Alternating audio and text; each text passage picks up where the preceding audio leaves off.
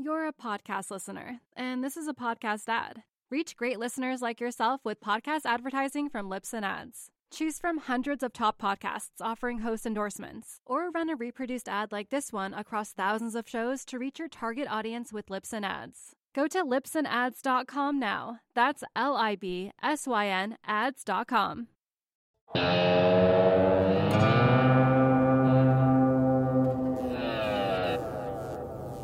It's Friday, September 25th, 2020, just after market close in New York. This is the Real Vision Daily Briefing. I'm Ash Bennington, joined shortly by Real Vision Managing Editor Ed Harrison. But first, I talk the stories of the day with Jack Farley. Jack, welcome back. Thanks, Ash. Great to be here, as always. Great to have you. So, Jack, let's jump right in. What are you looking at today?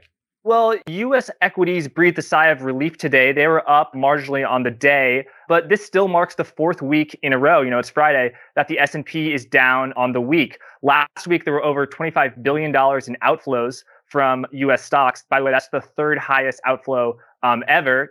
Whether this is a healthy correction or the beginnings of a true crash pattern, we'll leave that to Raoul and the Real Vision guests. But what I'm focused on is that even though stocks were up marginally today, there's still a lot of credit stress in the system that's roiling beneath the surface.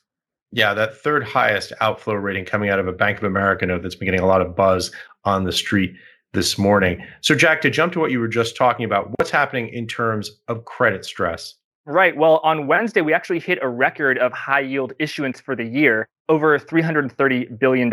And we still have, a few months left in the year. But risk appetite is weakening. Spreads continue to widen. Yields are now at a 10-week high of 5.98%. There was a $4.2 billion in outflow from high yield funds last week. I actually think that's the 10th highest outflow of all time. So, I wouldn't say there's a mass exodus from high yield. But we're definitely starting to see that credit stress sort of poke through the lead blanket, if you will. So very high issuance and yet declines in the number of issuances being taken up or inflows. Exactly. And what do you get when you combine that? Well, the Bloomberg Barclays High Yield Index is down 47 basis points today. That's the worst decline since June. I think the same is true of the Leveraged Loan Index, which of course is more illiquid. So yeah, it's definitely something to keep an eye on.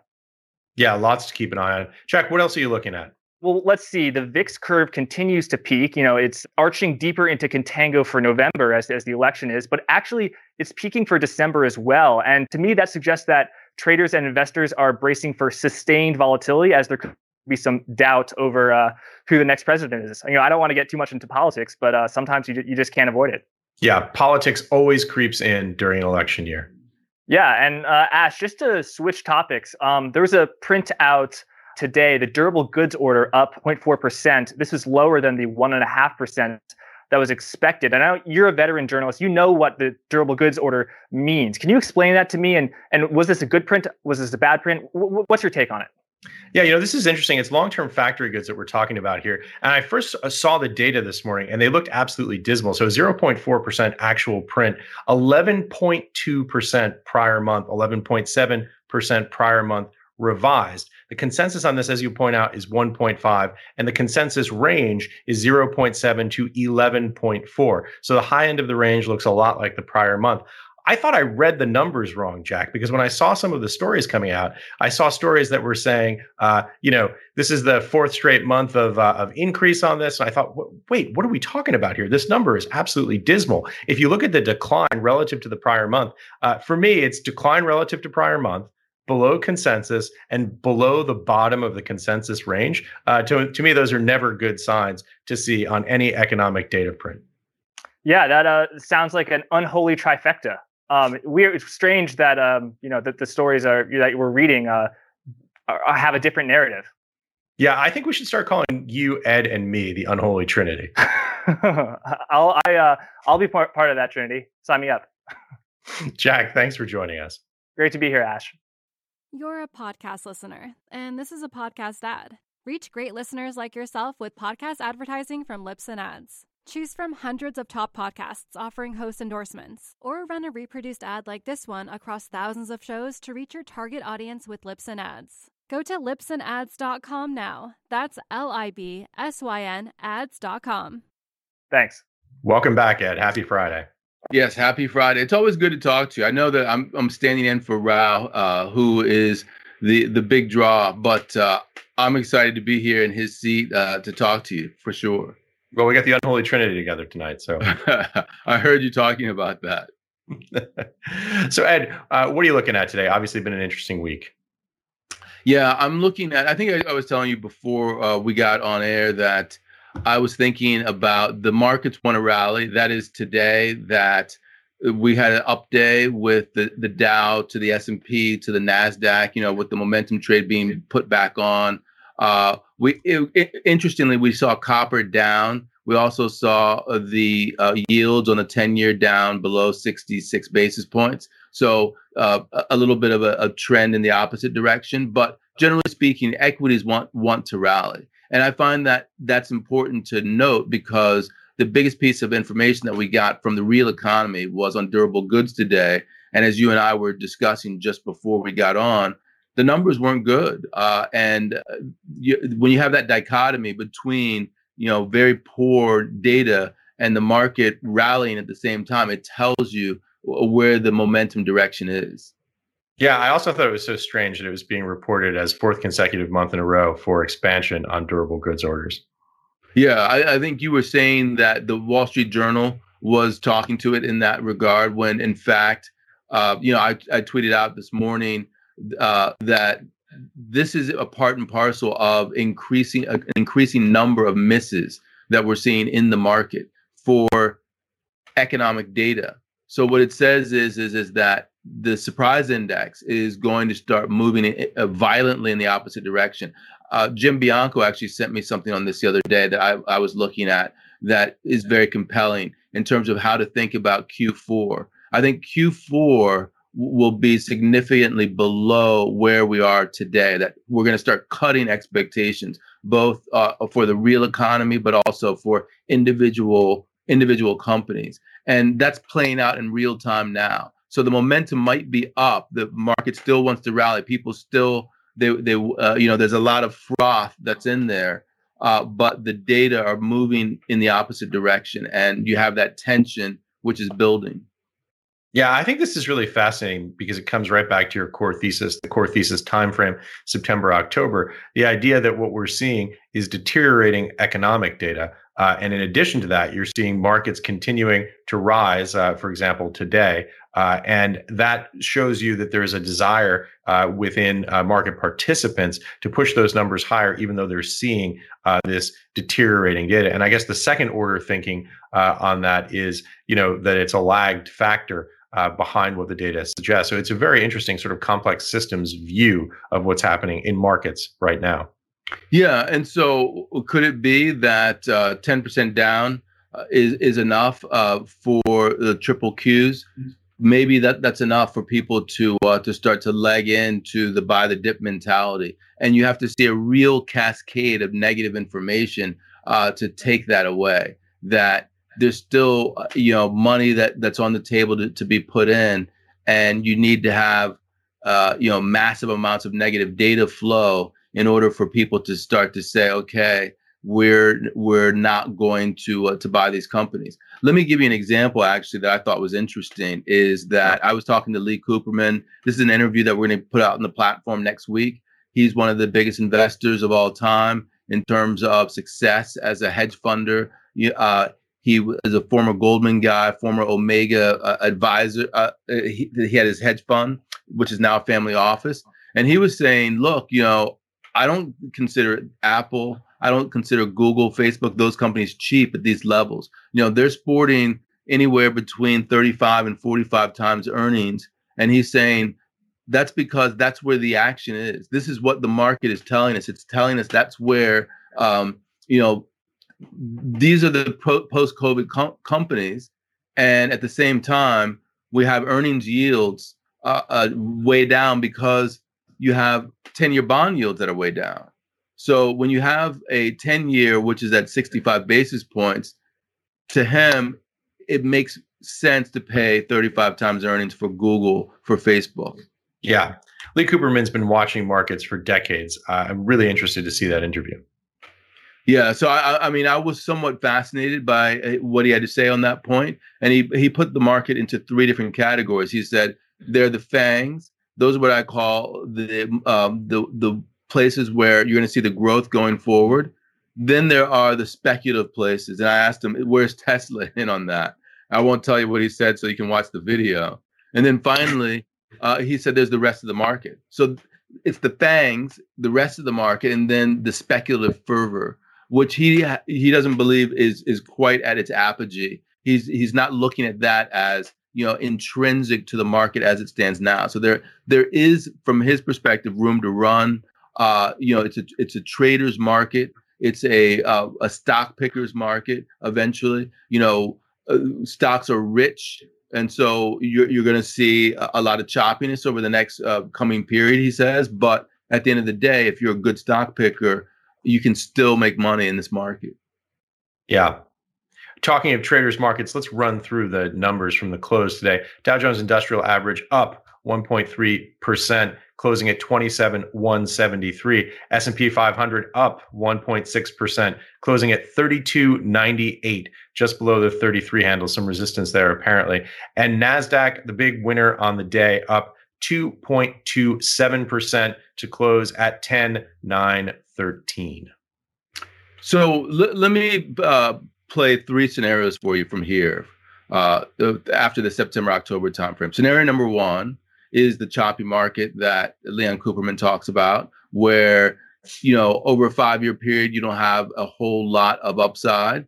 Scenario number two is where you're off to the races and you can continue to see upside. And scenario number three is where the bottom falls out and you re-enter a bear market. So those are the three options that I see that we have going forward. I think that there are two things that stand in our way in terms of thinking about which of the three options are going to happen. Number one is inflation. I think that the biggest differential between option number 3 and option number 2 is the concept that if inflation is high, asset prices go up because inflation has gone up. And so you can get this oscillator that Cooperman's talking about. If, on the other hand, deflation takes hold or disinflation is greater, then any sort of economic weakness will create a situation in which asset prices need to go down. And then finally, there's the upside scenario where you get the medical bailout as a result of the vaccine, or productivity growth increases in a remarkable way. And then you can take multiples even higher from where they are today. I think that's really what we're talking about right now, those three different scenarios. And I think now is the time when we're going to start to see a shakeout in those three scenarios. Yeah. It's interesting. I have so many questions for you, Ed. I'm curious about what the time horizon is that you're looking at for those scenarios to unfold. I'm curious what you're going to be watching to see when those scenarios are, in fact, what particular indicators you're going to be watching to see if those scenarios do play out, and what might lead them so that viewers can get a sense of the insight into what might cause that directional change. Yeah, so I'm looking at the near term. My feeling is that this recovery is very important in terms of how that plays out over the next 3 to 5 years. And this particular period is very important in terms of how that plays out because exactly of things like the durable goods numbers that you talked about today. Right. So the durable goods numbers, what it's representative of is it's representative of the basing effect moving forward into the go forward period. We dip down and then we snap back up. That was the basing period where we snapped up 11, 12% on the durable goods numbers. Then that number could continue to go up higher, or you could have a phase shift where it goes from a vertical into sort of a more muted upturn. And it even could sort of roll over and go into a downturn. I think we're now at that period of time. The durable goods numbers is telling us that the fast growth phase is over. Now it's a slow grind upward or even a roll over. And so I want to see what those numbers look like. How much of a a deterioration in the rate of growth that we have in the economy, and does it in fact turn into a decline? So I think that's going to be the most important factor over the next 3 to 5 years. What happens right now in these next quarters? Q4 is very important, and then Q1 after that. Yeah, so I hear you saying effectively that we're at a key inflection point, and that the things that are going to begin unfolding in weeks to months are going to have an impact on the U.S. economy and therefore markets for the next 3 to 5 years. Exactly. So those three trajectories, we're going to already start to see what those three trajectories look like. The one trajectory, where it's upside, that's one where you get the vaccine, productivity is good, the economy rebounds more quickly. And even though we have very high levels of valuation right now, we can continue to go because interest rates remain relatively low and inflation remains relatively low. That's sort of a Goldilocks scenario. I don't really think that's going to happen. This second scenario, the one that Cooperman was talking about, is a scenario where, you tread water over the longer term, but you don't have the bottom fall out. And that's one where maybe inflation eats away at your purchasing power, and that is good for real assets in a certain way. So you go up, but also you sort of oscillate as a result of the impact it has on the economy. This is what he was talking about. From 66 to 82, you round tripped it from 1,000 on the S&P to 1,000 on the S&P on the other side. Yeah, and he was actually there. Exactly. So he knows. He said, I started my job at Goldman, I think it was in 67, and he made partner in 76 and left the firm in 1991. So he saw that entire period, and then the run up after into the first Iraq War in 1991. One of the great things in finance, Ed, is that it's one of the only areas in life where every year you gain a step.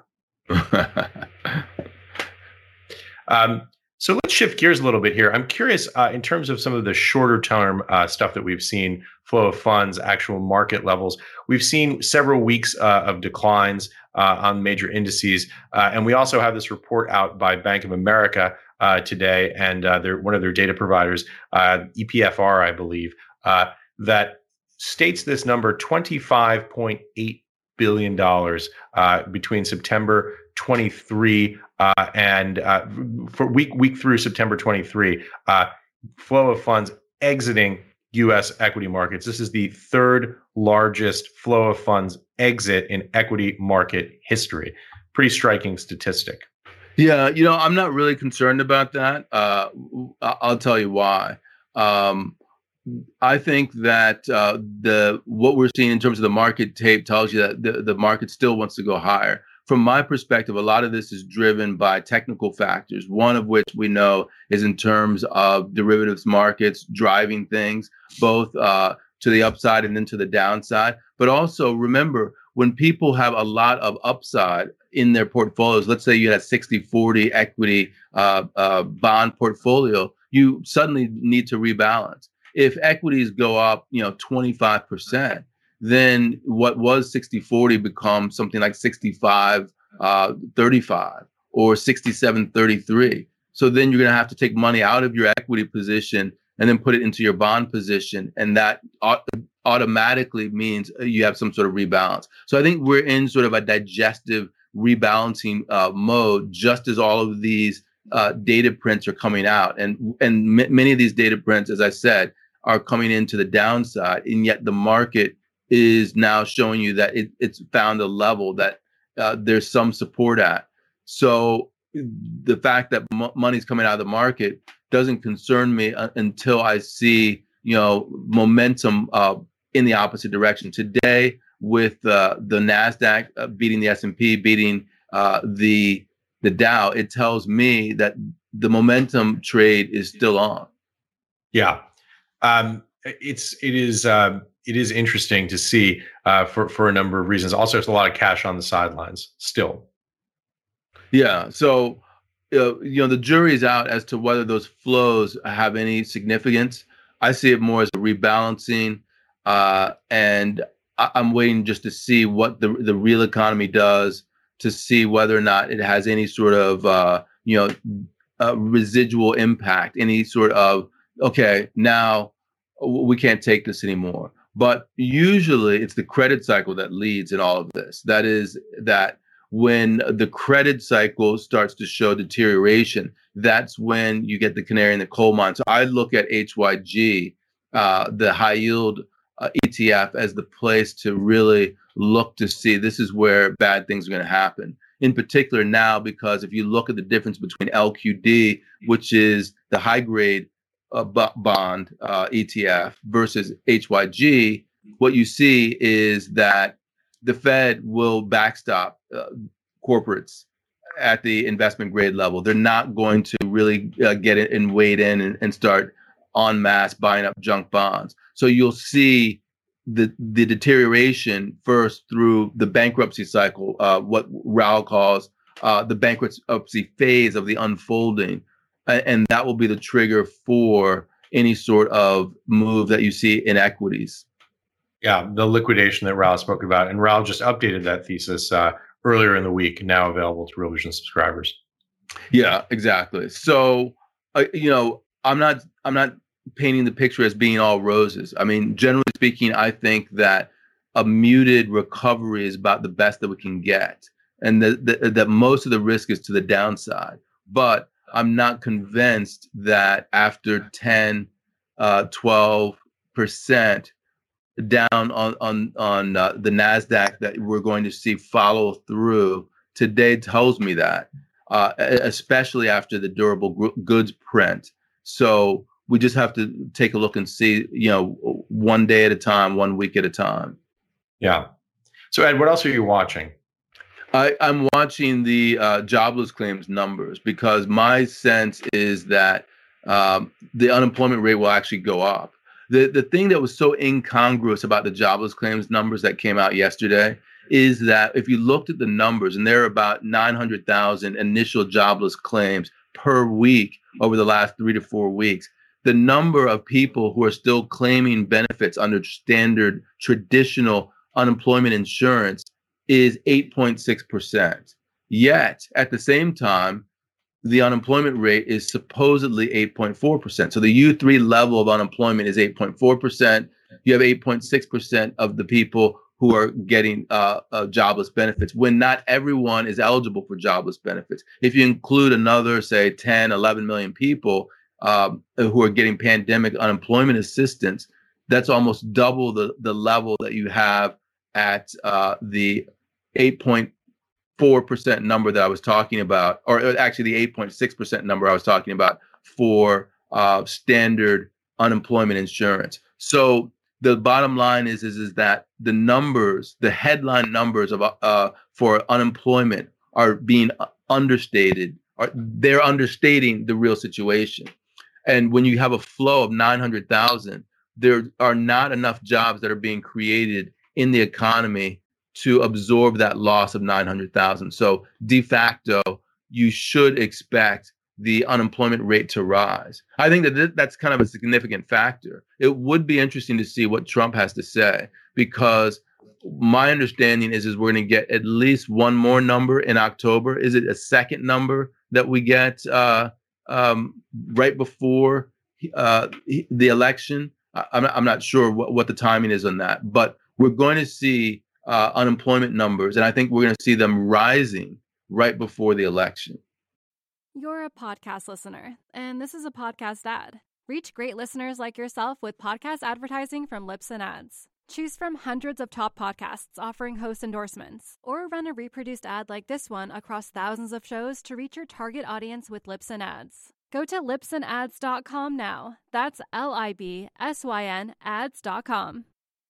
Yeah, let me throw an additional spanner into the works here. There's discussion now about rising numbers on COVID cases in Europe and in the United States. There's also talk of enhanced lockdowns, which obviously will be damaging to the economy by definition. In Europe and as well in the United States, talking about additional restrictions here in New York City. So, I think this is where we get into the unfortunately, the political aspect of this conversation.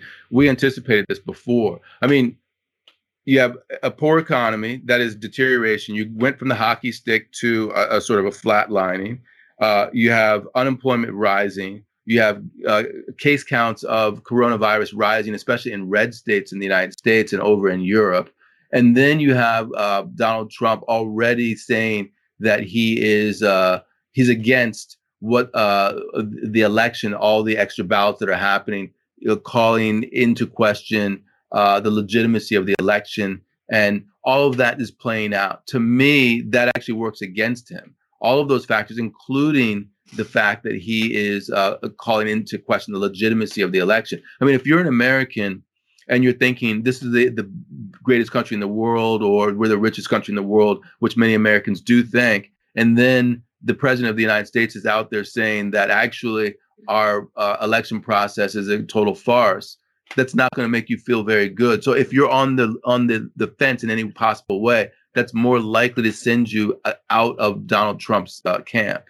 So I look at the potential for a blue wave, a sweep, as increasing now in the backdrop of some sort of contested election.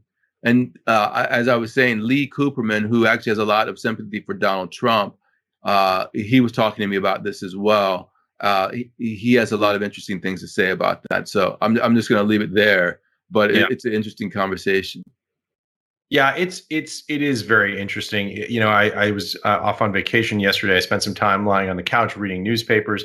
Really interesting to see how this is being interpreted very differently by different political parties. You know, you had Elizabeth Warren, obviously Democrat senator from Massachusetts, saying in effect Donald Trump is setting up the case for becoming a dictator or president for life. On the other side, you have Ben Sasse, who's this Republican senator who's been critical of the president in the past from within his own party, saying, look, this is just the way the president talks. This is kind of more of a, and I'm interpolating this here, but this is kind of just Donald Trump's salesman routine.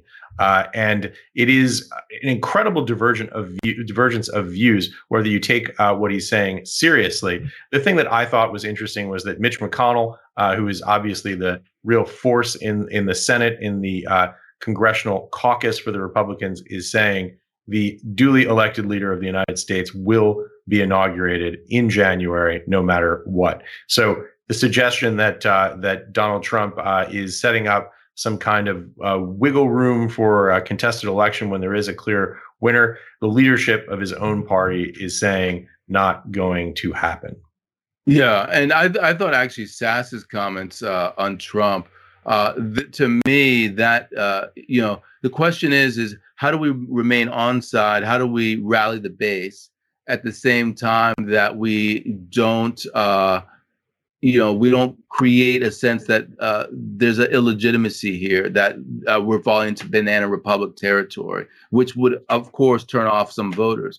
And so Sasse, I thought he was quite vocal when he said, he says crazy stuff about Donald Trump, use crazy stuff. To me, this is where we are in terms of, I seriously believe that all of these things are turning against him in a way that could be detrimental to the Republican Party come November the 3rd. And then the question becomes, what does that mean in terms of the markets? I think that, number one, from an economic perspective, it means that if you had a blue wave, you would have massive deficit spending going forward. And is that good for the markets? Probably yes. It probably is good for to have a massive amount of money coming into the private sector.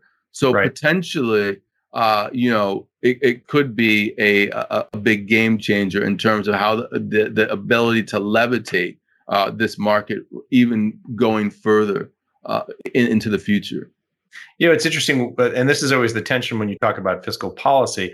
If you have an additional fiscal spending, obviously that's stimulative for the economy. But if you have taxes rising, it may potentially offset some of those gains that are being made through the spending. So it is this open question. As you and I both don't like to wade into the domain of politics too much, that don't like to express opinions. That's not what we're here to do. We're here to analyze markets and understand effects. One of the things that I think that we're going to be doing more of, and we've already begun planning, is digging in and articulating what the different electoral scenarios look like in terms of their potential impact on markets. And that means not talking about opinion, not talking about rhetoric, but dissecting the actual plans that both parties have, analyzing their relative impact, and understanding the probability of those plans being implemented after an election, which is an important exercise for investors, no matter who you do or do not support in the election. Yeah, and the to frame it how I'm thinking of it, because I had the Cooperman interview today. Lee Cooperman, he basically said there's certain things I'm looking for to vote for the former Vice President Joe Biden. I was kind of shocked by that. So definitely watch that. He said, I'm looking for certain things to be able to vote for the Democrats. And if he's saying that, that tells you that there is something that's going on. There's a shift that's afoot.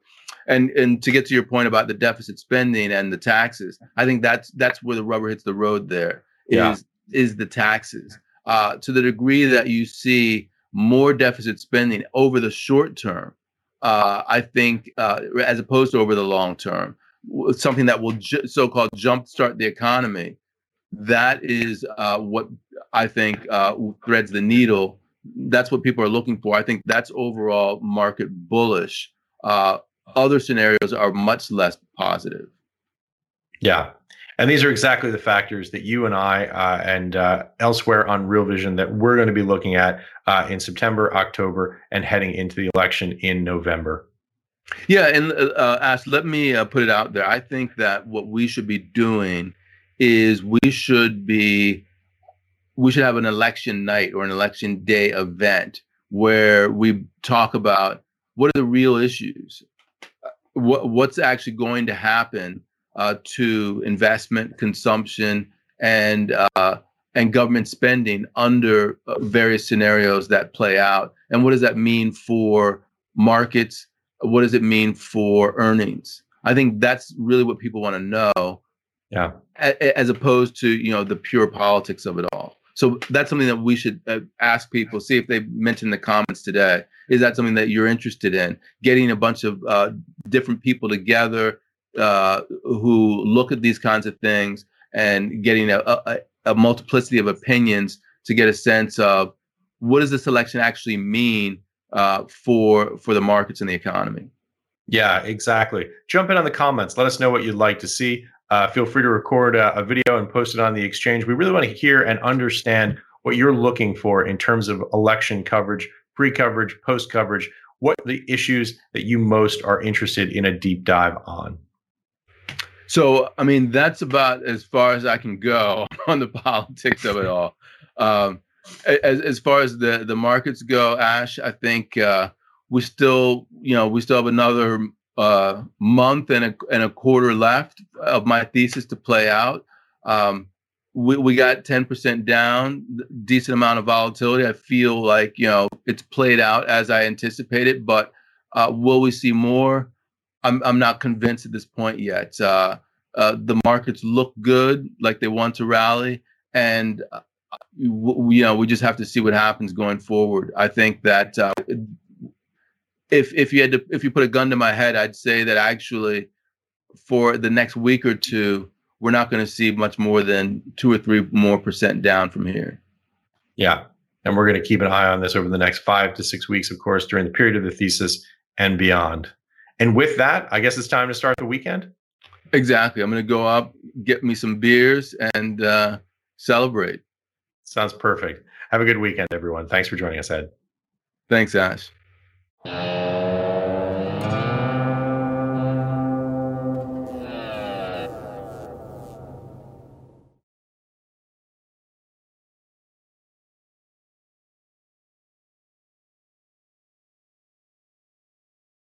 You're a podcast listener, and this is a podcast ad. Reach great listeners like yourself with podcast advertising from Libsyn Ads. Choose from hundreds of top podcasts offering host endorsements, or run a reproduced ad like this one across thousands of shows to reach your target audience with Libsyn Ads. Go to libsynads.com now. That's LIBSYN ads.com.